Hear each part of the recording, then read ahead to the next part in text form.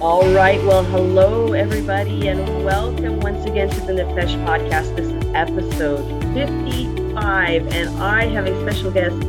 Joyce Horton is joining me all the way from Connecticut. Is that right? New York. New York. For some reason, I thought it was Connecticut, but New York. Wonderful. Well, we are glad to have you.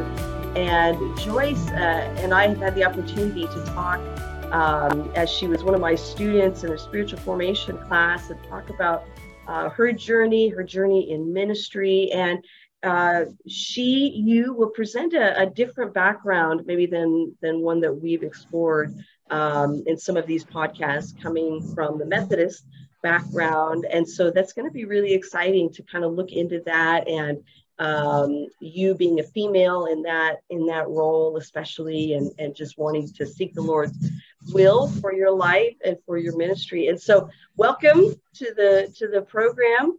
Tell us a little bit about yourself. So I am almost 50 years old, and I have been, I've been a Christian. I'm walking with the Lord since the beginning of my life. My parents are very involved in, I was raised Baptist, so they're always had me involved. I've been going to church just about every day of the week since I was an infant. Wow. But for myself, I found the Lord for my own when I was about 15. It was a little bit challenging for me because my family was so involved with church. I found myself in a place where I really wasn't sure if this was my thing because it was mine, or because it was what my family always said was the right thing. So It took me a little while as a teenager to sort that out. And when God showed himself to me personally, I knew that was where I was going to go from there. So what was that like as far as your encounter with God? It actually happened in a great big stadium with a lot of people. I really just sat there and I said, Lord, I need to know if this is for me, if you are here for me, and this isn't just something that I'm being carried away with here, because it is such a part of my family's life. And I need you to show me. I need you to show me that this is kind of, my mother would say, throwing out the fleece. I asked him to show himself to me. And as I was sitting there, I just started to cry. And I knew I was not one of those teenage girls that cries about everything, really was not a thing I ever did. And so when I started to just feel the tears pour down, I knew that was God speaking to me directly. So from then on, since then, you've been serving the Lord. That's awesome. And at that time, did you feel a call to ministry? I think I always did. I think that that was just the affirming that I needed, that yes, this is God speaking to me. And then from there, I just continued with youth group, and my own family started like when I was 20. So I have a wonderful husband that God has given me, because he is the strength and the one who is able to, for the most part, make the money and that kind of stuff, and allow me to run youth group and sing in the choir and do all those things that I love to do. You were raised in the Baptist tradition, and there are some, which Baptist tradition is it in? I know in particular, Southern Baptists have not been open to allowing women in as pastors. Were you raised in that tradition, and did you have any experience or encounter with that? Not really. I guess I never really let anyone tell me that I shouldn't be, Right. For the most part, because I've always gone to a small church, and small churches need everybody that they've got sitting in the pews, so there was always jobs for me to do. There wasn't anyone that said, oh, we can't let you, So I just jumped right in, That's never been a thing. And since I have moved, I really moved essentially to Methodism because it was more convenient for our family. We don't live in a huge town where there's 25 churches to choose from. we live in a small rural area. So, you know, 2 or 3 is about it. And I met the pastor at the Methodist church right in the town that we live, and he was wonderful and welcoming. And we decided that that's where we were going to bring our children to and raise them. So now you're heavily involved in the church. I mean, you do almost everything. Are there other people who are as involved as you are? Do you have the title of a pastor? How does that work there? So the Methodist Church has more of a lay minister type of term for it. So I cannot serve sacraments and things like that, but I essentially can do just about everything else. So the pastor, I just spoke with him last night. He's Korean speaking, and he is full-fledged Korean, and he is going back for 2.5 weeks to see his family after 12 years. Wow. So he has asked me to take over 2 of those services while he will be away. So wonderful. The whole thing from soups to nuts, figuring out the bulletin and what songs I want to sing and all that stuff. So as well as in the Methodist tradition, I just recently visited a Methodist church. It's very kind of structured as far as you know what song you're going to sing out of the hymn book, and you're going to do this prayer. Do they follow a lectionary, which is a lectionary is something provided either by the denomination or by other kind of publishers, where you go through you have a whole year planned with topics and scriptures and sermons. Do they follow something like that? Because it seemed a little structured when I went. It does. But I have found that if you're asking someone that's part of the conference, then yes, there is a very structured set of rules. Okay. And I could certainly follow those if I feel comfortable doing that. Sure. But it really has more to do with who the pastor is there and what the congregation feels comfortable with. And he essentially does not follow it much himself. Okay. When we are, you know, obviously in the Easter season, the Christmas season, you know, any specific season that he wants to make sure that we are following something that will tie us to others. And they've heard the same thing you have. And it makes you feel like, oh, wow, wait, I heard the same message today. So in that respect, it is kind of good that we have that something to tie us together, you know. But for the most part, no, he gives us free rein, whatever we like. Okay. Kind of that unity across churches, and the lectionary, it can be really neat. I don't know that I would want to be in something that required it every year after year after year, but there's something about, like you said, the unity of, and even during the Christmas, what we would call the Advent season prior to Christmas, where or even Lent, as it ties to Easter, where you're practicing these things together with other believers all over, and knowing that you're thinking about these things and sharing these things together with each other. So for the next couple of weeks, you are in charge. Yes. And has before? Have you had opportunities like that to minister before? I have, because our area seems to be lacking in an overwhelming amount of ministerial people. I've often had to fill in pulpit supply and things like for other local churches, Methodist churches, as well as Presbyterian churches and stuff like that. So they've called on you to say, hey, we need a preacher, come on over. Right. Wow. Especially when there are big things happening that take a lot of the ministers. If it's conference going on or something, then they're really kind of having difficulty pulling those people in to take care of their congregations while they're away. So I have had an opportunity to do that, and I love it. It's stressful. It's very stressful, but it is great. So you've been doing this for a while, which is really neat. And obviously 2 different perspectives. I'm coming from a more maybe urban area, particularly California. There are parts of California that are rural, in case people don't know, but it's a lot more urban than I think other parts of the country. But it's interesting in these rural parts that it sounds like there are a lot of opportunities to minister this, regardless of your gender, that if you have that calling and even that experience or education, that they're pulling on you, needing you to step in and fulfill those roles. It's really neat. And you are currently in your first or your second year of Bible college? First. I'm just starting the second trimester.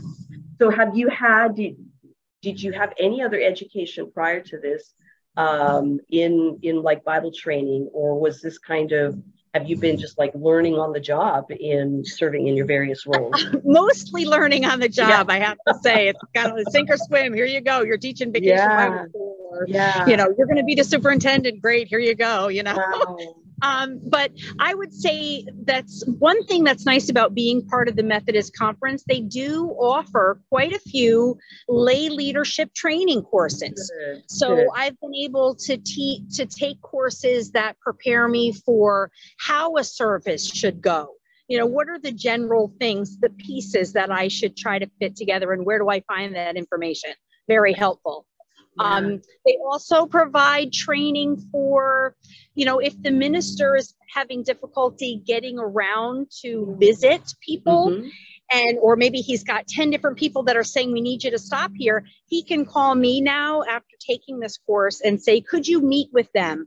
Find out what the situation is. What do they need? Do they need a visit from the pastor? Or maybe this is something where you could plug in some more community-based programs and things to help them through a difficult time, and then come and fill me in, you know? I love that. And so you've been doing this, it sounds like, you know, since you really surrendered your life to the Lord, at least you felt called to that. Have you been, for the past 30, 35 years, have you been this engaged with church wherever you've been? I can't believe it's been 35 years. Yes, the time flies by. I would say I've been the most invested with the youth. And I find that I'm getting a little bit tired of that maybe as I get older. But, you know, my children were involved. So teen group and things like that, retreats, mission trips, all those kind of things. That was a lot of my focus, where now I seem to be getting into more of the workings of the church. I'm the chairman of the trustee board, as I mentioned at one of our other discussions. So we've got some big projects going on right now. And so that's taking a lot of my time and effort. And then being part of the choir and helping get our vacation Bible school done and stuff like that. So yeah, lots of different hats. I love that. What is the most fulfilling part of ministry? And I asked you this, I think, when we were talking maybe about a week ago, whether or not you were in a paid position. And I think you mentioned that, you know, they've offered to pay you, but you have preferred to stay in the freedom of not being paid. That way you can actually say no if you want to. Maybe explain that a little bit more. So I am a person who has always had difficulty making a schedule. I'm not someone who's ever going to hand out a schedule the next 8 months worth of stuff to do. But if someone were to call me today and say, hey, tomorrow we could go on a trip with the kids if you want them to go, I'll say yes, and we'll get it together and we'll go and do it. So I have enjoyed that flexibility. And I think the kids have as well. I feel like probably for the earlier years, up till maybe 10 years ago, I felt definitely that the most, that God was calling me to work with youth. And I just, you know, when they sit there and they're soaking up the love of God, just waiting for you to say the next thing to them, give them hope, give them peace in their lives of chaos and commotion, that has just been a wonderful blessing to me. I feel that maybe I'm moving from that, transitioning into more of a sermon, women's speaker, those kinds of areas as I get a little bit older. But the children have definitely been my calling for most of my career with that. And in those traditions, again, it sounds like, particularly for Methodists, it sounds like lay ministers are really more of a thing than, let's say, a bigger church where you have multiple pastors and multiple paid pastors. So in that way, there's a lot more opportunities for people to serve without having, this official pastor title. Have you found that to be the case? Definitely. They're really, we run things by our pastor just to make sure that it fits in with what he's thinking. And our staff parish relations committee also is very in tune with what the congregation wants. But for the most part, we can really explore what areas we want to be involved in. I have yet to come across somebody that says, well, you're not cut out for that, or I wouldn't want you to be part of that. So a lot of things play into that. Everybody else is working together. We're on the same level, so we feel comfortable with each other. It's not like I'm in charge of you. So we can ask each other different questions. We can find out how things work best for them. And really, if you want to get in, just jump in, trying to get other people to feel comfortable in that. I would say it is a challenge. Yes. I feel comfortable in it because I've always been in it. Yeah. But for someone else who's just sitting in a pew for the first or third time, and they're saying, I don't know if I'd be good at this. I don't know if God would want me to do this. We just say, yes, he does. Yes. We need you. So would you ask to pastor your own church? A lot of people have asked me that lately. You're going to Bible college, so that means you want to be a pastor of your own church. And I don't know. I don't know if that's what God wants me to do. Because I am kind of a fly by the seat of my pants kind of person. I don't know that I would be happy in a consistent every Sunday. Maybe I would get bored with that. I don't know. So maybe God will keep me more of a, here on this floater. Sunday, on that Sunday, because a lot of people don't like to be thrown something like that. And I don't mind.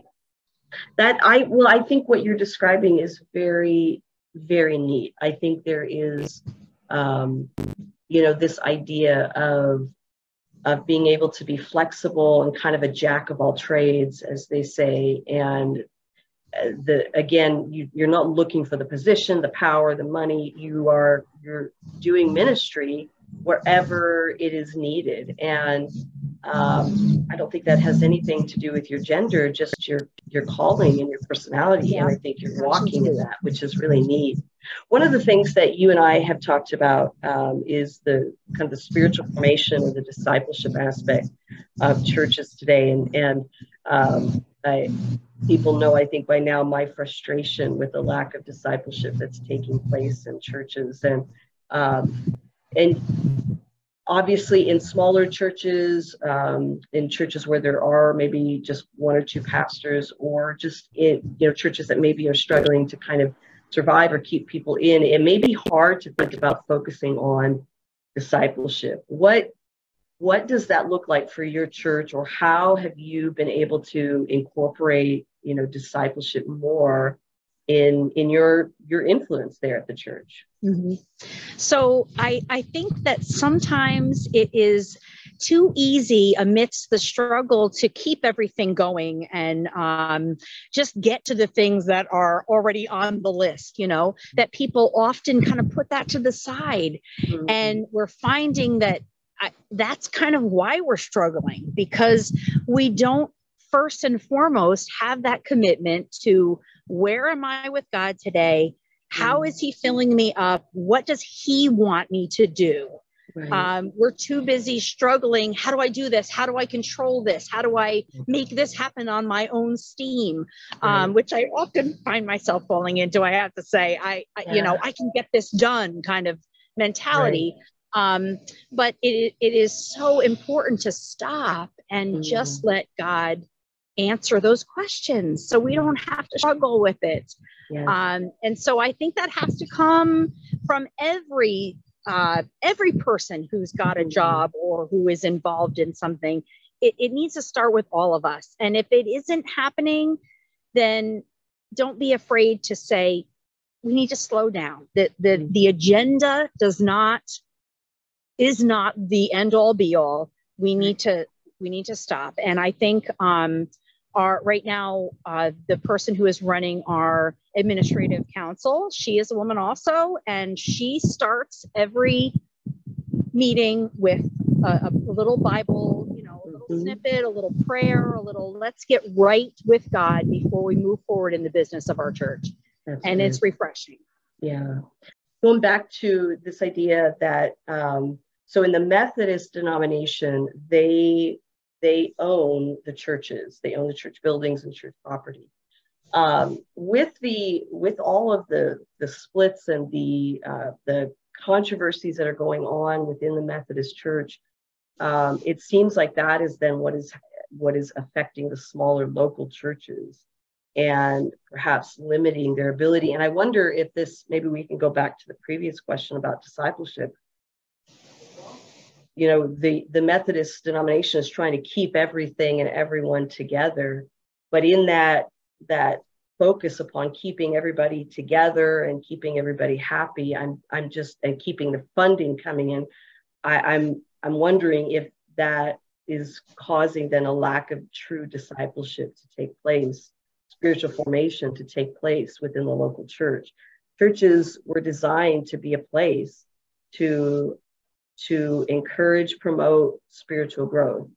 And what they've become often is just a place to go and to attend and to do my weekly church duty. And so it seems as if some of these challenges might be affecting our ability to actually encourage spiritual growth. What are you seeing in your particular church? I would say that it is certainly impeding. With anything, when you bring in a problem, it takes your focus off of, and instead of going towards God and just asking for the clarity and the truth to be shown, we tend to want to fix it ourselves or be able to control it. And it just doesn't work like that.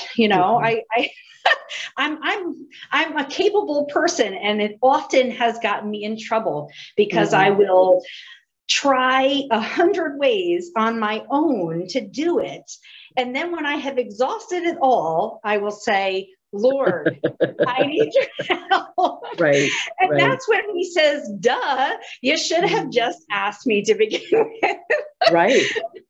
Thinking back to your church, how many of your church members are typically involved? As you were mentioning before, is it a challenge to get people to see their need to be involved and engaged in the practices of the church?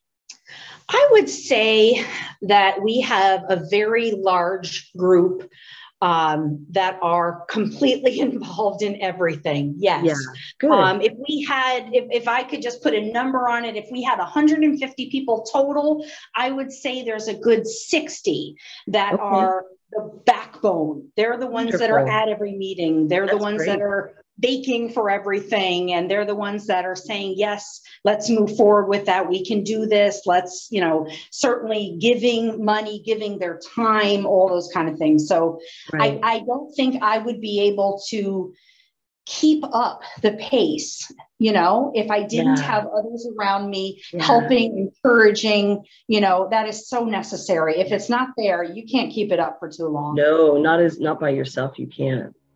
Well, Joyce, thank you so much for coming on and sharing. What I love in particular is just your heart for ministry, and you are doing it wherever God has planted you. Robert Schuller years ago wrote a book called Bloom Where You Are Planted, and that's what you're doing. You're called to ministry. It may be different than some churches, but you are there, taking on whatever you can, engaged in whatever you can, because you feel called to it.